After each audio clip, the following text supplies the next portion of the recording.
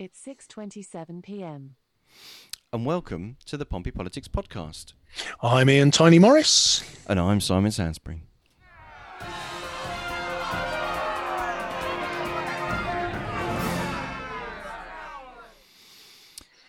Oh, midweek Champions League podcasting fixture. Or something like that anyway.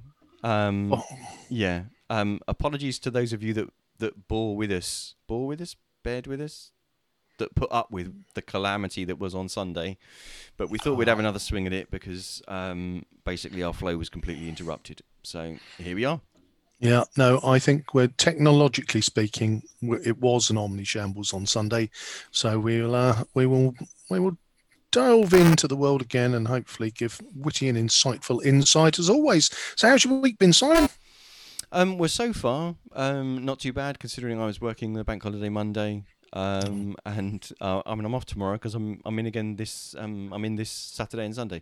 So far it's been great, but warm weather, a bit too warm for me. Don't really like it, but I appreciate we've waited a long time for decent outdoors weather. So yeah, no, I've enjoyed the sun. The sun was top. Enjoyed the bank holiday weekend.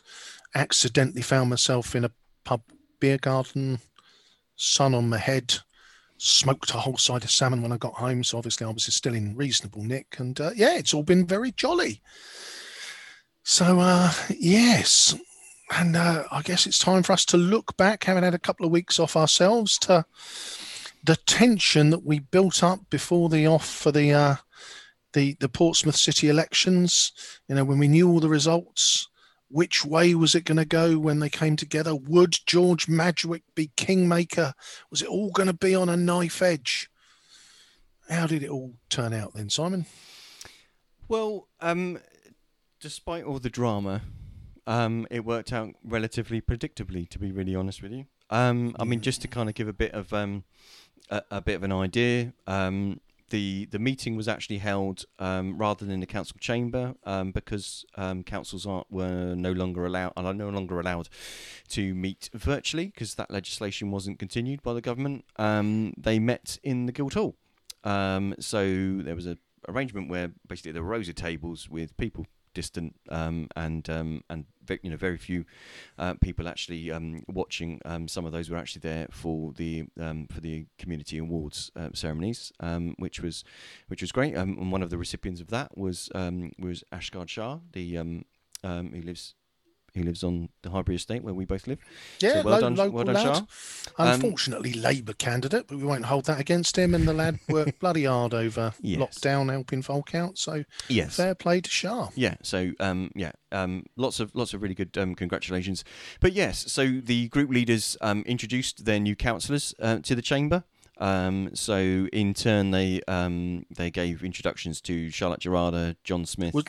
Stuart Brown, Daniel Weems, Kimberly Barrett, George Madgwick, Ian Holder, Kirsty Mellor, Lewis Gosling, and the returning Ryan Brent. So, do they have like walk-on music? Well, no, because basically they stood up where they were sat, at the tables that were at. So no, there was no kind of performing of any. The other thing, of course, that happened was the appointment of the new Lord Mayor, which was Frank Jonas, who's. Is it his second or his third time as Lord Mayor? Well, he's definitely been round the block at least once. Yes, so. And the outgoing Lord Mayor, Rob Wood, as it's not really kind of been a great year for Lord Mayoring, he's been elected as the Deputy Lord Mayor, which usually kind of tees you up to be the Lord Mayor the following year. So hopefully this year and the next year won't be anything like the year that we've experienced, and in which case. He'll have a fair swing at it. But yes.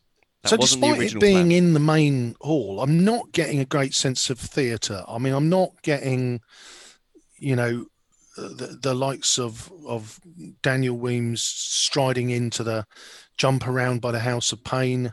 I'm not getting a sense of there being any kind of mosh pit. There's nobody. I've not got GVJ sort of crowd surfing off the stage. It's in the main Guildhall, but I'm not getting a theatrical vibe from it. Simon, would I be right? No, I mean there wasn't even a hint of pantomime. There was no one to say,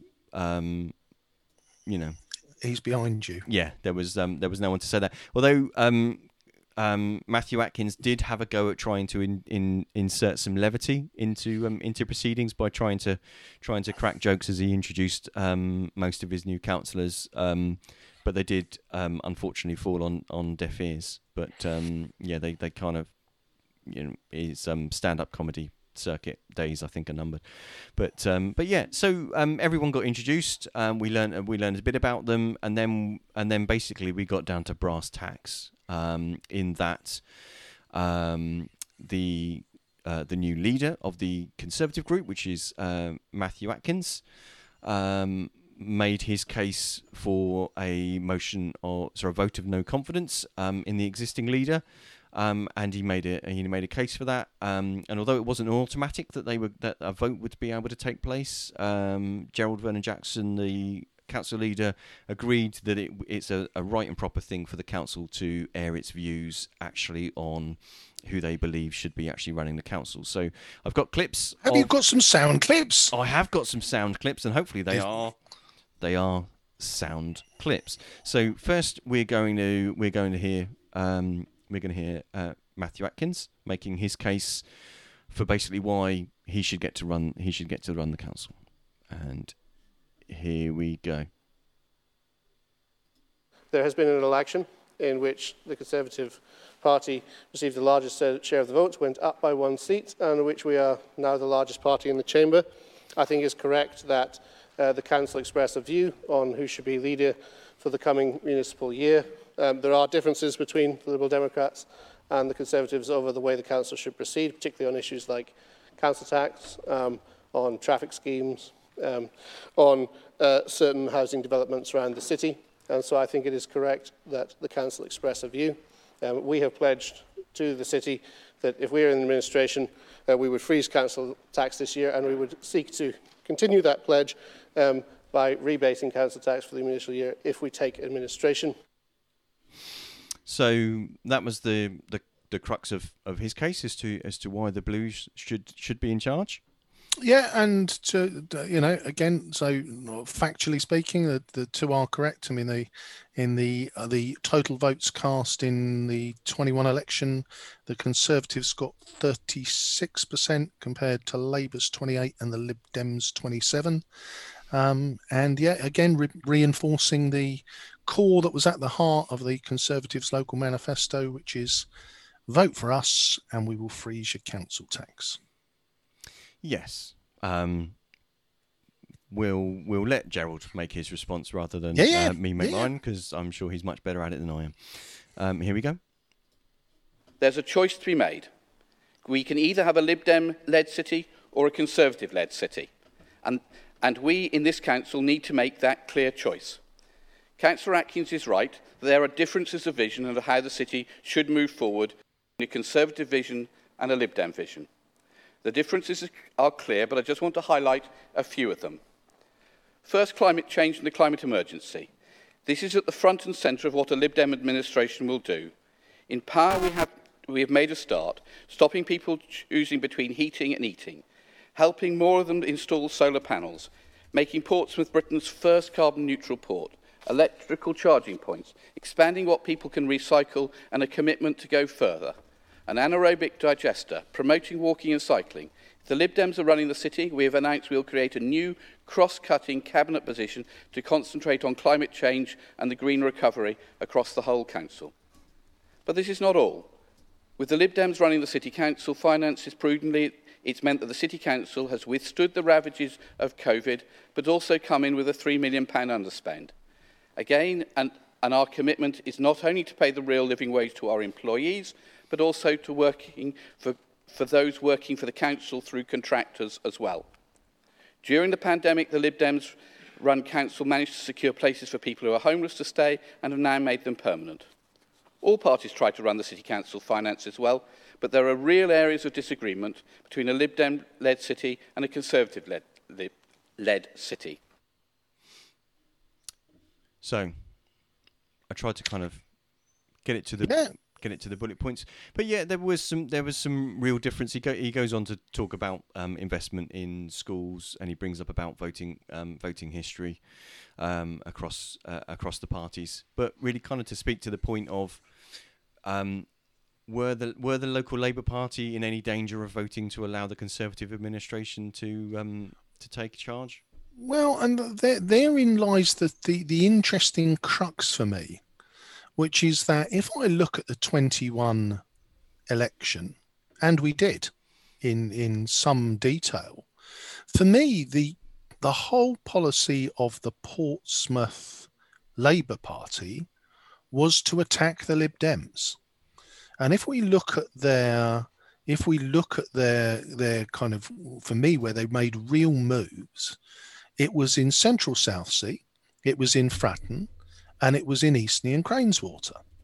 Now, if I look at the outcome of that, obviously Central Southsea was the big headline, where Steve Pitt was deposed by Charlotte Gerarda. So that was their huge win. They got very, very close in Fratton, and you could argue that in Eastney and Craneswater, by their actions, they split the left vote, as their share in Craneswater had been very poor historically. But by splitting that vote, they basically let John Smith sneak between them while Craig and Matt wrestled for the hearts and minds of the left. And John Smith snuck in to now make Eastney and Craneswater a full house. So I guess in my mind, the bit that I sort of struggle with is, having targeted the Lib Dems rather than the Conservatives, at the end of the day, they then kind of sort of brushed the dirt off from all of the scuffling and said, yeah, go on, you can win anyway. And that's the bit which I just find a bit puzzling. I do get the anything but the Tories, because that was Stephen Morgan's mantra in 19 and worked very successfully. But I do find it all a bit odd that they're not attacking the Tories. They're attacking you guys and then giving you a leg up back into power. I mean, obviously, I'm not in a position to be able to understand the rationale of but other parties exist for their own reasons, and in much the same way that sometimes some people from the left don't understand why the Liberal Democrats exist. We should also remember why the Labour Party exists, and why the different parts of the Labour Party exist, and what kind of they're about. And I guess they'll do what they need to do in order to reach. Forgive me for misusing the phrase, political relevance on the local council. Portsmouth is a bit weird in that we've got a blue and red mix for our MPs, but we definitely have a switch between blue and golden for our local council. So it's a strange one in that respect. But it is a shame. There are many that would hope that progressives could work together to not actually kind of try to cannibalise their own vote, and therefore actually work sensibly to hamper the attempts of the Conservative Party. But as we saw from the results show, to be fair, the Blues really kind of rode a wave of and whatever people might put that down to, whether that's popularity of the Prime Minister, whether that's vaccine euphoria or whatever you might call that. But even so, that wasn't enough to get the local Conservatives into a position where they're going to be able to run the administration in their own right, and the Labour Party were never going to vote for them to do that. And they'd said so beforehand. They said so in after the election, before the full council. They'd publicly made that statement. So to be fair, anybody trying to hint that was actually likely was, to be fair, I never thought they'd vote for us. No, absolutely no. That was never going to happen. I think the piece for me, which is where we tried to sort of build the tension, was the position of abstaining, and I think that's where ultimately, and again, that would have created an element of risk and jeopardy that they weren't prepared to take. Obviously, in the end, so we got to the position where, in the end, I believe it ended sort of 25-15. Yep, that's right. So effectively, the Conservatives and Conservative-aligned independents, they have 17 of them, but one of them was the Lord Mayor, so didn't get a vote, and one of them was poorly and wasn't there, so hence we only got the 15. But the Labour and the Portsmouth Progressive People group cast in, and George Madgwick himself cast in with the Lib Dems, which you kind of, I guess I understand the rationale behind that, but I just think it makes for a very odd narrative in terms of we as the largest party are struggling to get that additional 5 seats to take us to 22. Labour, for me, can't seem. I can't see any route that would get them even close to that. I think they're now on 7 or 8. But it's ultimately, I guess, I scratch my head and go, well, you kind of you spend X months every 3 years telling everybody how dreadful the Liberal Democrats are and they should vote for you instead. And then when the dust settles, you go, oh, that was all good fun. There you go. There's the keys to the kingdom back again. So I think it makes for just odd politics for me. Well, I mean, first past the post makes mercenaries of us all, doesn't it? In the sense that you aren't necessarily picking who you think is the most your most favourable. You're picking sometimes. Actually, you're voting for the person that you despise the least, or at least you can hold your breath long enough to vote for someone that stands a chance of winning against the people that you despise. We'll probably pick this up on another show, because I think I shared with you in the week I did, and again, you could never map like for like, but I did a mass of kind of analysis around, if we went to PR and again, there's different PR systems, aren't there? Mm-hmm. But I think ultimately, and this is where, unless there is a significant change in the next couple of years, this pattern of no overall control seems to look like it is going to continue to repeat itself year upon year. If I'm really honest, when you look at it, there isn't a group on the council that are non-conservative other than their existing quote unquote independent. Let's be clear that it's a singular rather than a plural, but who's never going to vote. I can't see situations where that councillor is going to vote against the Conservatives. But what would they need to do to gain a working majority, or at least support from enough councillors? They're unlikely to do that, aren't they? So to get from their existing 16/17 to the glorious 22 that they need to form an administration, that would have to be quite an earthquake politically for them to be able to do that. They literally have to win nearly have to win half the wards that were up for re-election every year. Yeah, no, and it's where it becomes a fascinating dynamic in terms of, because there are now clearly, true blue wards. And Drayton and Farlington, I think, is the biggest example of that, where I want to say when I looked at it, we pulled 68% of the vote. Yeah, it was something like, it was 62 or 63, I think, but it was definitely in the 60s. So yeah, it was, which is a massive majority. So it's an element of, I guess, some things change, some things stay the same. So I guess at that point, then, as GVJ is once again anointed as king, who did he appoint to the round table?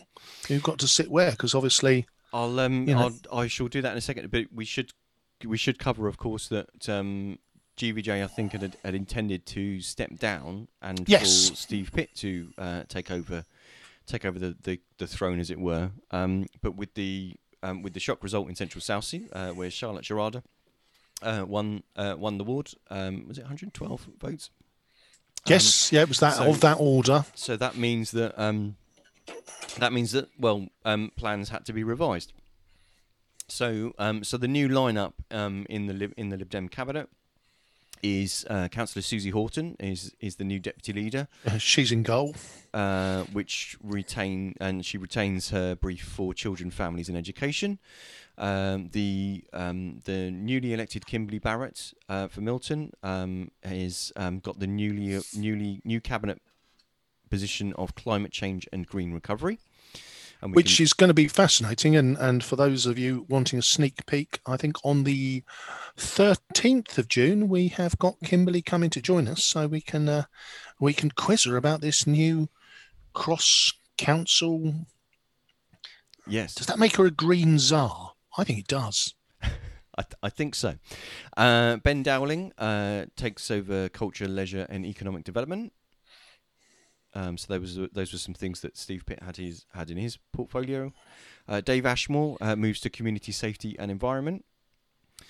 Jason Frazakli takes over health, wellbeing, and social care, which was previously the brief of Matthew Winnington, who unfortunately lost in Eastleigh and Craneswater. I'm sure you'll have different words. Darren Sanders retains housing and preventing homelessness. Hugh Mason, planning and city development, and Chris Atwell, communities and central services. I realise you haven't got many girls, have you? Well, there are 1, 2, 3, 4, 5, 6, 7, 8, 9. There are 9 cabinet positions that we've just discussed, and 3 of them are women. Oh, was Chris? Oh no! Sorry, hang on. Am I losing the plot here? So yeah, Kimberly, Susie, and Lynn.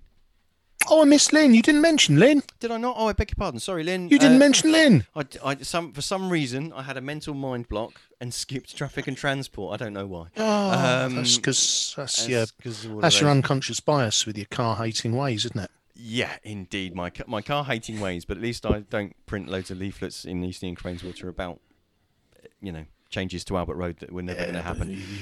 So Lynn Stagg retains traffic and transportation. We're being playful. Marvellous. So there you are. That is your cast for the next year, and it's we will see how it all unfurls. Indeed, and let's reset. Let's put the pieces back to their starting place and see what happens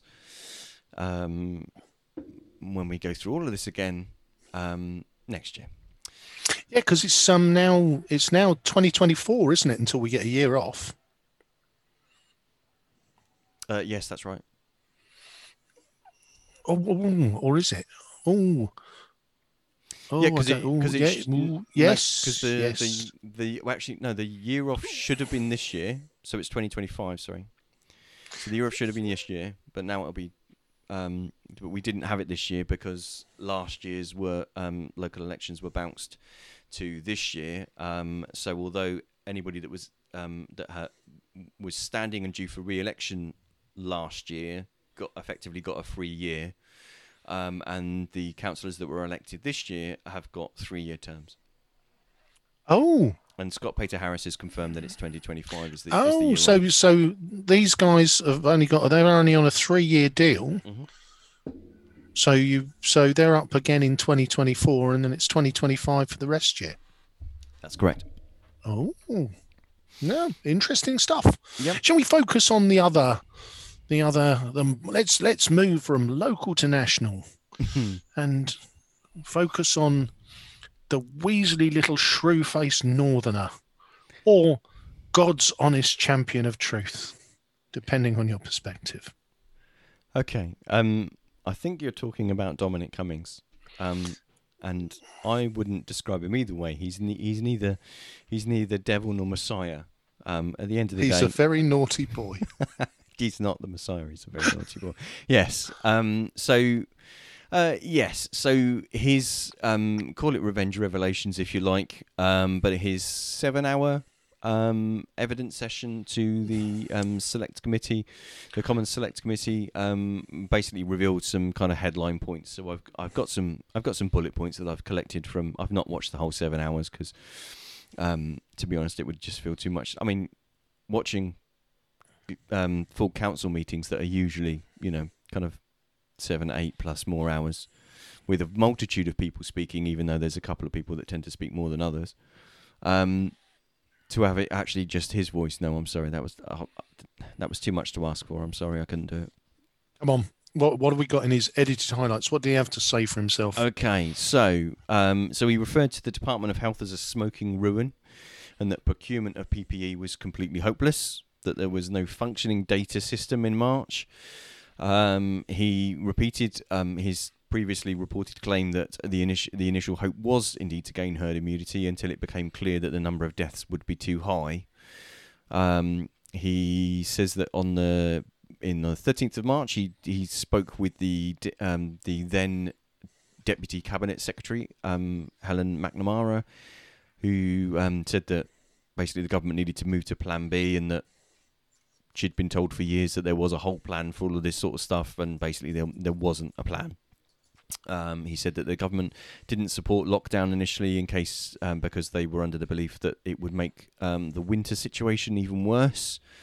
He says that he spoke to the PM about the first lockdown, and that the PM said that it shouldn't have happened, and as basically wanted to focus on the recovery. He referred to the often revealed shield around care homes, which was something that Matt Hancock spoke about, that this was nonsense, that Matt Hancock had told the Cabinet that that people would be tested before returning to care homes, and this indeed wasn't the case. This wasn't actually happening until much later. That pretty much the government fell on its arse. That's my words, not his. When Johnson got COVID, he said that the PM didn't take COVID seriously, and repeatedly claimed that the PM did say that he would repeated his claim. Sorry, that the PM did say that he'd rather see bodies pile high than enter a third lockdown, but changes his mind 10 times a day, even contradicting the comms team that are trying to brief the media. The PM would effectively pick up the phone and speak to the media directly, and give a different view. And I think his kind of main point was that Hancock should be sacked for lying, and claiming that he said. So Dominic Cummings said that he'd told the PM that lots of people would die if Matt Hancock wasn't fired, and that Matt Hancock, according to Dominic Cummings, used the scientists as shields, and his handling of the situation was unethical. Now, I've said that with a straight face, without kind of choking on the bits of, sorry, Dominic Cummings decided judging anybody else to be unethical and criticise them for lying. What's the saying? The saying is that my enemy's enemy the enemy of my enemy is my friend. And that usually turns out to be a curse, in the sense that, to be fair, our foreign policy history is replete with examples of where that's bit us in the arse. Yes. So my theory with this situation is, just because the liar's liar is speaking, it doesn't mean he's saying the truth. It doesn't mean I disbelieve everything he's saying. There's probably elements of truth in some of these things, but it's very easy for him to sit and reel all of this stuff off without any actual demonstrable proof. It is fantastic, isn't it? And it's that element of, I kind of look at it, and didn't he also say something about it's bloody ridiculous that the government would let some idiot like me into the centre of government? Yes. Yeah. You've literally, and he also touched on his trip to Durham, saying that it was a terrible mistake, but that what he hadn't revealed at the time was that there were security threats to him and his family, and the Cabinet Office had agreed to move his family out, that his family could move out of London despite there being lockdown. Take that with how you want it. I mean, I don't know whether that would be something that the police would have commented on, or why that wouldn't have been raised at the time. I don't know. I just find I just find 10 months later remorse a really strange thing, and rewriting of history is obviously very easy for people to do. Doesn't this sound like the longest Facebook post ever after a breakup? That Yes. someone is going to reply with, "You okay, hun? X." It does have that. It does have that Oh, kind of like. the man, he's an absolute cheat. I tell you, he's a bastard. He cheated on me, and it's like I'm never going to forgive him again. It's not fair, and it's like honestly, I tell you that, always and everything. So it maybe what motivated him rather than a suddenly arriving sense of public duty and commitment to the truth was a desire to, I'm no longer being listened to, so I'm going to stick the boot in. I don't know. At the end of the day, I don't really want to be in a place where I can understand the inner workings of Dominic Cummings' mind, and I definitely don't want to be in a place where I can understand the inner workings of Boris Johnson's mind. Nonetheless, he said what he said. It raises more concerns and more questions than it probably answers, and for me, it just exemplifies why. One of the things that I definitely agree with him on is that this is why we need the inquiry now, rather than in a year's time when people have a chance to misremember, whether intentionally or otherwise, or lose the documents or the information that's going to be really useful. We need to learn those lessons because this is likely to happen again, sadly, and we need to learn those lessons quickly. Yeah, and I think with the brevity that I'm giving it, we do have to put it against the backdrop of the fact that look, greatest tragedy of our lifetime. That is very clear. I think the challenge for me in terms of, there is an element. I've always held this position since the very start that the government will have made mistakes. The government will have got things wrong, and the government will, any inquiry will find shortcomings, and which is what he is. I've got no recollection of the stature of Dominic Cummings. I don't know if he's a small man, I think. Okay, well, I mean, this is relative for a man who's. We're talking about cod psychology here. We're talking about he's got a Napoleon complex. Is that? Yeah. No, and bear in mind, I myself am a strategically shaved gorilla, so I do get that these things are relative. But I think there is an element of,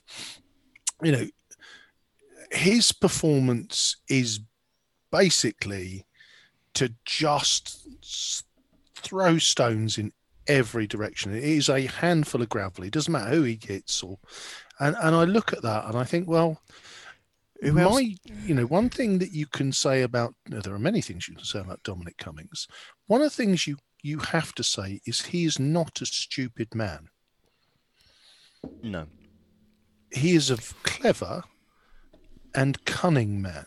Yes, but whether he turns out to be at the end of the day, no one's perfect, and I don't believe in anyone being either wholly perfect, wholly angelic, or wholly evil. Humans make mistakes. Yep. And just how utterly convinced of his own genius, I don't know the man, so I'm not going to kind of judge him on a personal level, because it's that's a bit lame. For me, it's the fact of what we know is that there are things that we don't know, and we should get to the bottom of them as quickly as possible. And that is that for me, the primary aim for that has to be to learn the lessons. If people are culpable in the sense of they made wrong decisions, but they had clear and consistent advice that told them otherwise, or there are things that they shouldn't have done, then those things need to be aired in daylight, and they need to be assessed, and they need to be responded. I agree that there are definitely things that the government have got wrong, but I didn't expect, and I think it was unreasonable. It's unreasonable to expect a perfect response, but the response has left the dream of perfect way behind, and unfortunately, there is, you can't cover up, or you can't hide the fact, as you say, it's been the most disastrous thing to happen in a generation to this country. 130,000 people have lost their lives. Many of those may well have not lost their lives had the situation been dealt with differently and had certain decisions being made differently. But there are lots of questions to be answered about were the right decisions being made in the first place? Why did we go into lockdown too late? Why are so many contracts going to friends of the Conservative Party? Why is there so much U-turning on the face of existing advice and scientific advice? And all of those things can be easily made as political points. Well, but I'd and I rather think that- an independent inquiry took place to actually understand what happened. And I think that is, you touch on one of the key points there is, lockdown too late, lockdown too soon, lockdown at all, lockdown. And I think there is an element of, look, the overwhelming, the cold, hard scientific data now says, had we have locked down 2 weeks earlier, we would have got a much better outcome. That is what science tells us. I think the danger, of course, when you talk about following the science, bear in mind, I'm no longer a scientist, but have always followed, spent most of my career working in science, as your sister and my wife. The fact is that science is based on experiment and proving theory. And we are in a situation where the world has never seen a disease like this in these times. So at that point, science is then based on opinion, expert opinion. But your problem then is that there are as many expert opinions as there are scientists. So, we pull together SAGE, and then there's an independent SAGE, and both are full of very, very learned, clever people who, looking at the same data, looking at the same analysis, come to different conclusions. Indeed, and this isn't about trying to be Captain Hindsight. No, this is about actually trying to understand, because at the end of the day, that what we know scientifically is different now to what we knew in February 2020. But what we did know in February 2020, and there were other countries that experienced this this wave of the pandemic quicker than sooner than we did. Italy was, its health system was literally on its knees, and they were about 3-4 weeks ahead of us. So there were lessons that we could have learned from other countries. I think it's key to understand. So for me, the point of the inquiry isn't to find evidence that validates my existing opinion. The point of the inquiry is to find out what actually happened, and do we need to do something different if we're faced in a similar situation again? Because the odds are that we will be, and I'd like the country to fare better than it did this time. And I think that's absolutely spot on, and I think that's where that becomes valid. I think what it does, though, is it takes us back to the question of why has Noble Dominic now stepped forward and fallen to his knees in repentance and sadness to now tell the truth, of which, when he was in the heart of the storm and able to tell the truth, he remained somewhat tight-lipped during that process. And that is what worries me, Simon, because you said about, or you touched on the proving kind of, or it's not about proving what I think or what and my question at this point is, why is Dom now singing like a canary? And as I said, he's not a stupid man. He's a cunning man. Yes. And my worry is that there is an element of Boris and possibly Matt Hancock finally saw through him and cast him out. And if he can now repay the favour, are there members within the Conservative Party that, should their demise benefit them, would draw him back into the bosom of government? All of those things are, they're interesting questions. I mean, obviously they're completely outside of things that, it's good speculation. Yeah, let's face it, we don't always have to deal in facts. Yeah, but at the end of the day, to kind of circle back to we made light of the fact that his response is like a spurned relationship failure. That at the end of the day, whatever his motivations are, there are, there's two likely outcomes, aren't there? In a year's time, Boris Johnson will still be the Prime Minister, or Boris Johnson won't still be the Prime Minister. Yes, and there is an element of, if Boris Johnson is still the Prime Minister, then there is no seat at the table anymore for little Dom, is there? Yeah, but I also wouldn't think it would be likely that there would be a seat at the table for him if there was someone else. Obviously, I guess it depends on who the potential, and we're really getting into the crystal ball stuff here. Yeah. But there are probably more sensible members of the Conservative Party, or elements of the party, who wouldn't want him within spitting distance of government again, because of basically all of the chaos that he's caused, and basically the bad press of actually having him involved with the government. And one of the things Boris Johnson managed successfully to do in 2019 was sell the idea that he had nothing to do with the government that was before it, and therefore sold the idea that he was going to be a change while being the same.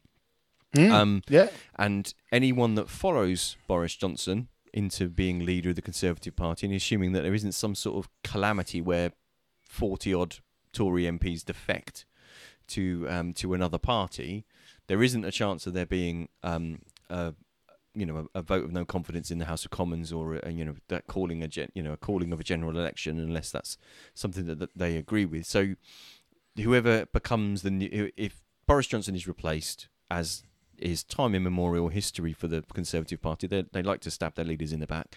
They're good at regicide. So if Boris Johnson is replaced with someone else, that person's going to be the PM. The last thing they would probably want is someone like Dominic Cummings hanging around the corridors of power, because that just makes it look like it's more of the same. So I don't think the idea that there's some sort of Machiavellian plan to put Dominic Cummings back at the heart of government, I don't think that would work, and I don't think that would bear out. So, will he figure out that he's better off actually helping out, the people that keep shoveling money through the letterboxes of Conservative MPs and ministers? I don't know. That's for him to figure out. He can. I'm not going to give him career advice, because, to be fair, I think he doesn't need my advice. I was going to say he's done okay so far without it, I guess. So he's not exactly busking, we'll put it down to just a complete meltdown temper tantrum of the jilted spad, and let the record show that hell hath no fury like a spurned spad. Indeed. Right. So from we've gone local, we've gone national. Spud, yes. Let's go international. So. It's now last week that a Ryanair flight. Yeah, week before last. So we've got a situation where a Ryanair flight flying from Greece to Vilnius, which is in Lithuania, if my memory serves me right, gets close to Belarusian airspace, and on board, the crew are told that there is a suspicion of a bomb threat. A Belarusian fighter is then sent up to escort the plane down to the nearest airport, which happens to be Minsk in Belarus. The plane lands, everybody is offloaded, and then suddenly the security forces appear, and 26-year-old Romain, and I'm going to butcher his name, so apologies, Protasevich, and his girlfriend Sofia Setka, who is a Russian national, are both escorted away by security forces. Now, Romain is in self-exile, so he, during the recent years, had run a Telegram channel called Nectar, which was highly critical of the current administration. So Alexander Lukashenko, who is the president of Belarus, and is there mostly, is considered to be the last dictator in Europe.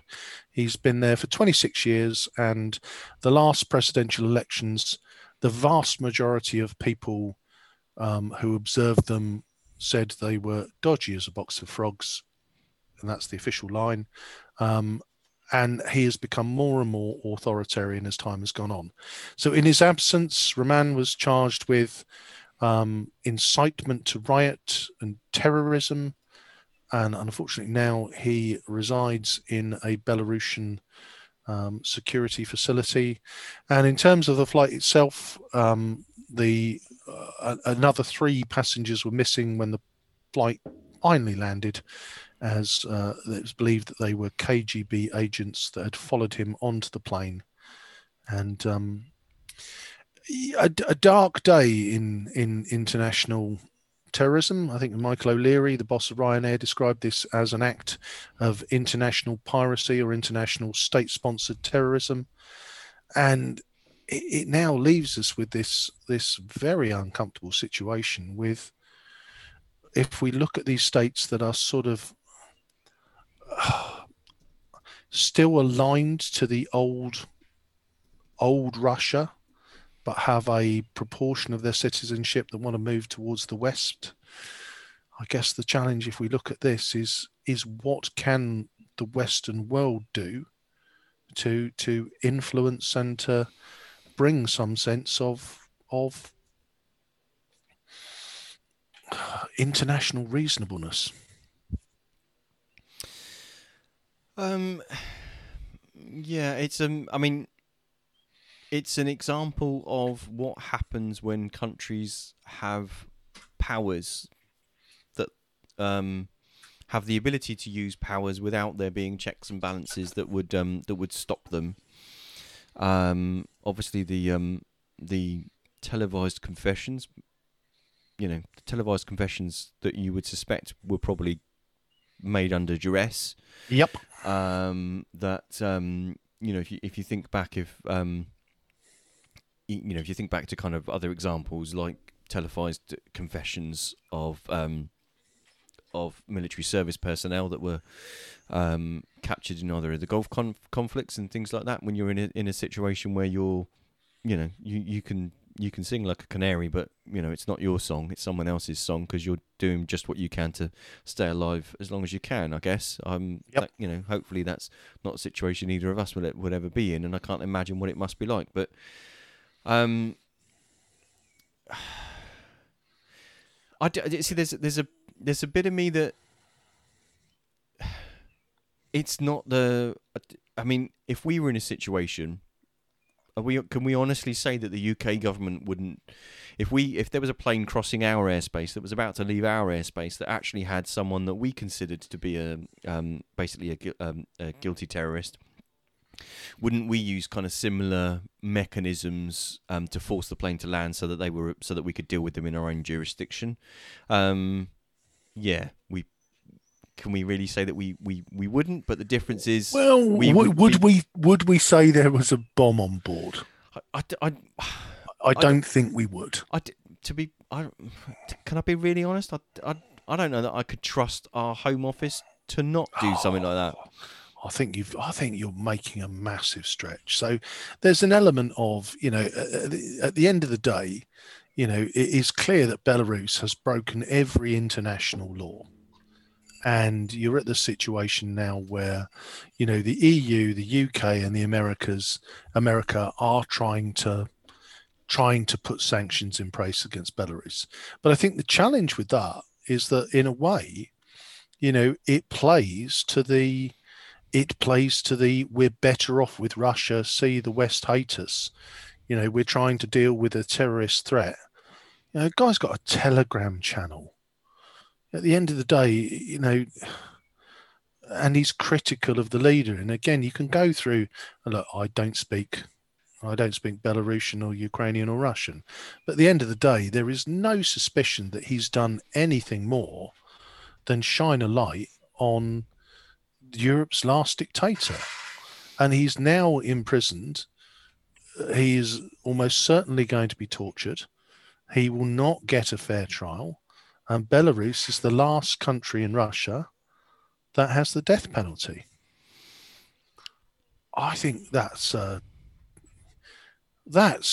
African despot territory. That's not European nation, is it? No, it's not. But that's the. I mean, this is the thing: is that what powers do other countries have to stop sovereign nations from doing things that actually they could? You know, at the end of the day, I think any reasonable person that hasn't kind of swallowed all of the stuff from the Belarusian government would consider to be an extremist act in order to be able to steal someone effectively off of a plane to spirit them away to God knows where. It's kind of hard to know, and I think it's I get your point about what will sanctions do, but drive them into the arms of into the arms of actors like Putin, who are quite happy to prove to countries that they're much better off being friends with Russia than they are with the West and their decadent lifestyles. So I don't know. It's a mess. I don't know. I can't claim to know enough about the history, but I'm very, very concerned that such awful things can take place, and there isn't actually really anything that the international community can do about it. No, and I think that's the key piece for me. I think, Simon, which is there is the saber rattling piece, and I get it, and we make all the right noises, and the Belarusian airline industry isn't allowed now to it can't fly, it can't land in any of civilized kind of societies. It basically runs backwards and forwards to Russia, but there is that element of any kind of intervention is going to be it's just going to be ineffective, because it's there's talk of economic sanctions and seizing assets, and I didn't realize, but we've already done that to Alexander Lukashenko and all of his significant henchmen. So there is this piece where you kind of look at it through the lens of who is and can be the world's policeman. And I think it leaves you to that disturbing conclusion that actually, do you know what? Sometimes stuff like this is going to happen and the world is powerless to act, because the cost and the consequence of acting is more significant than the cost of turning a blind eye, or just to making a gesture, be that a feeble or a strong gesture. But you can only get into international gesture politics because, and let's be fair, none of us wants to see the West versus Russia in a massive in a massive face-off. No. And I should imagine that no sane person would want that. But I guess the truth is, these things don't happen in isolation. They aren't the only. This isn't the only issue before the international community, in the sense of its relationship, as fractured as it is, with Belarus. The problem is that it should be a decision for the people of that country to make as to what sort of country they want. And that relies on them having free and fair elections, and it relies on them having access to information that enables them to make informed decisions. So in this situation, neither of those things are true. So it's very hard to kind of see what the answer is. But you can see where, to be honest, nationalism, populism ends. It goes a particular way. It has a direction of travel, and it ends with concentration of power and an abuse of power, because that's what happens in any situation, whether that's a government on the left or a government on the right. In any situation where you have a government that is no longer accountable to the people, if it cannot be overthrown, yes, then it concentrates power to serve its own ends, and therefore ceases to serve the people, and actually starts to do some really, really horrible things. And that's why it's really frightening when governments start to require or seek powers to enable it to do things like that, because maybe the government that asks for that power aren't the bad guys, but you've got to bear in mind that okay, but the government that comes after it or the government that comes after that might not be. Absolutely, and that's, again, I've been following the situation in Hungary, which is as you say, it is about that populism piece and Hungary, unlike the UK, works on a constitution where currently they have such a significant populist majority, they are able to reconstruct the constitution. That means that to change that in the future, you can only change it when you have got a 2/3 majority in their elected house. Well, that's only ever happened once in the history of their whole democratic process.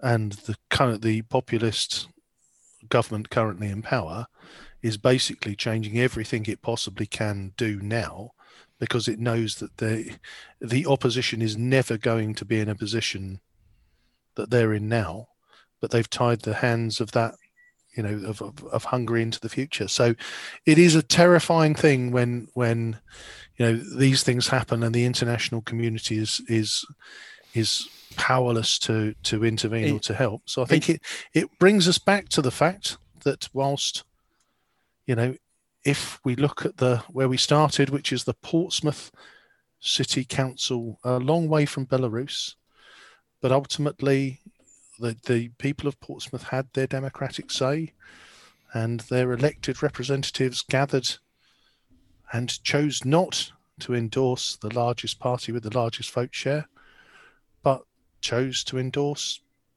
what they thought was best for the people of Portsmouth. And whilst I might be a bit grumpy about that, I can't really complain. I mean, it doesn't usually stop you, so it wouldn't be a surprise. But no, for me, the key thing to think of is that democracies are fragile things. And we've often talked about low voter turnout. We've often talked about low voter engagements with elections. But actually, the biggest threat to democracies doesn't come from tanks. It doesn't come from bombs. It doesn't come from weapons and guns. It's more sly than that. The biggest threats to a democracy are cunning, manipulative. They whisper lies in your ear and convince you that they're truths. And how much of that you think has been going on in this country in the last 5 to 10 years might depend on your viewpoint. And I don't want to sound alarmist, but there are some stuff that really let's get to truth. Let's get to honesty. Absolutely. And again, and let's get to voting. The thought that has struck me as we've constructed this podcast: if any party, and I'm going to use the word any party, could motivate 15% of any ward to vote for them next time that didn't vote this time, they would win all 14 seats. Yes. So but the interesting thing is that most parties operate on the fact of they go on the marked register, so they tend to focus their attention on the people that they know that vote.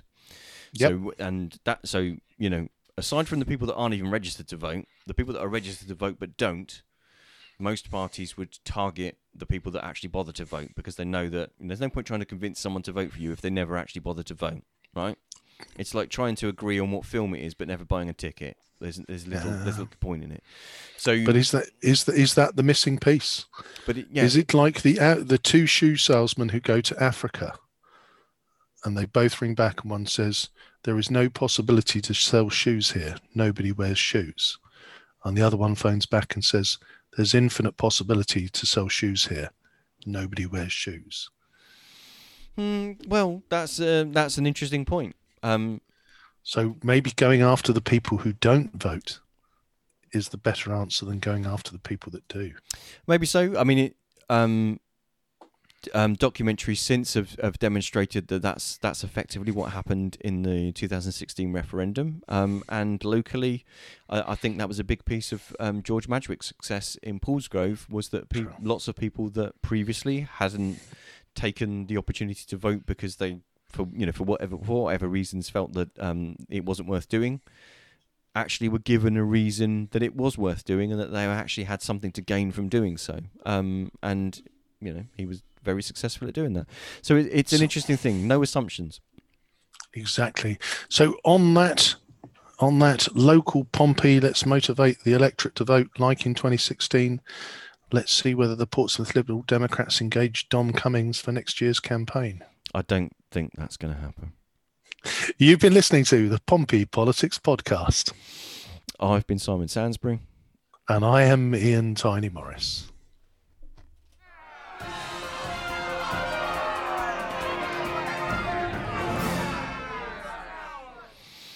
And don't forget to join us at 6:27 on Sunday when we'll be welcoming on newly elected councillor for Charles Dickens, Kirsty Miller. Thank you for listening to this episode of the Pompey Politics Podcast. If you want to make sure you get notifications about upcoming shows and get to know when we're live, we normally broadcast live 6:27 p.m. on a Sunday evening, then follow us on Facebook at Pompey Politics Podcast. You can also follow us on Twitter at Pompey Politics 1. Please, if you'd like to, feel free to leave a review wherever you listen to your podcasts, and you can even ask Alexa to play the podcast for you. Alexa, play the latest episode of the Pompey Politics Podcast. Getting Pompey Politics Podcast, Blue and Yellow Till We Die from Amazon Music. Alexa, Playing the latest episode. See? It's easy.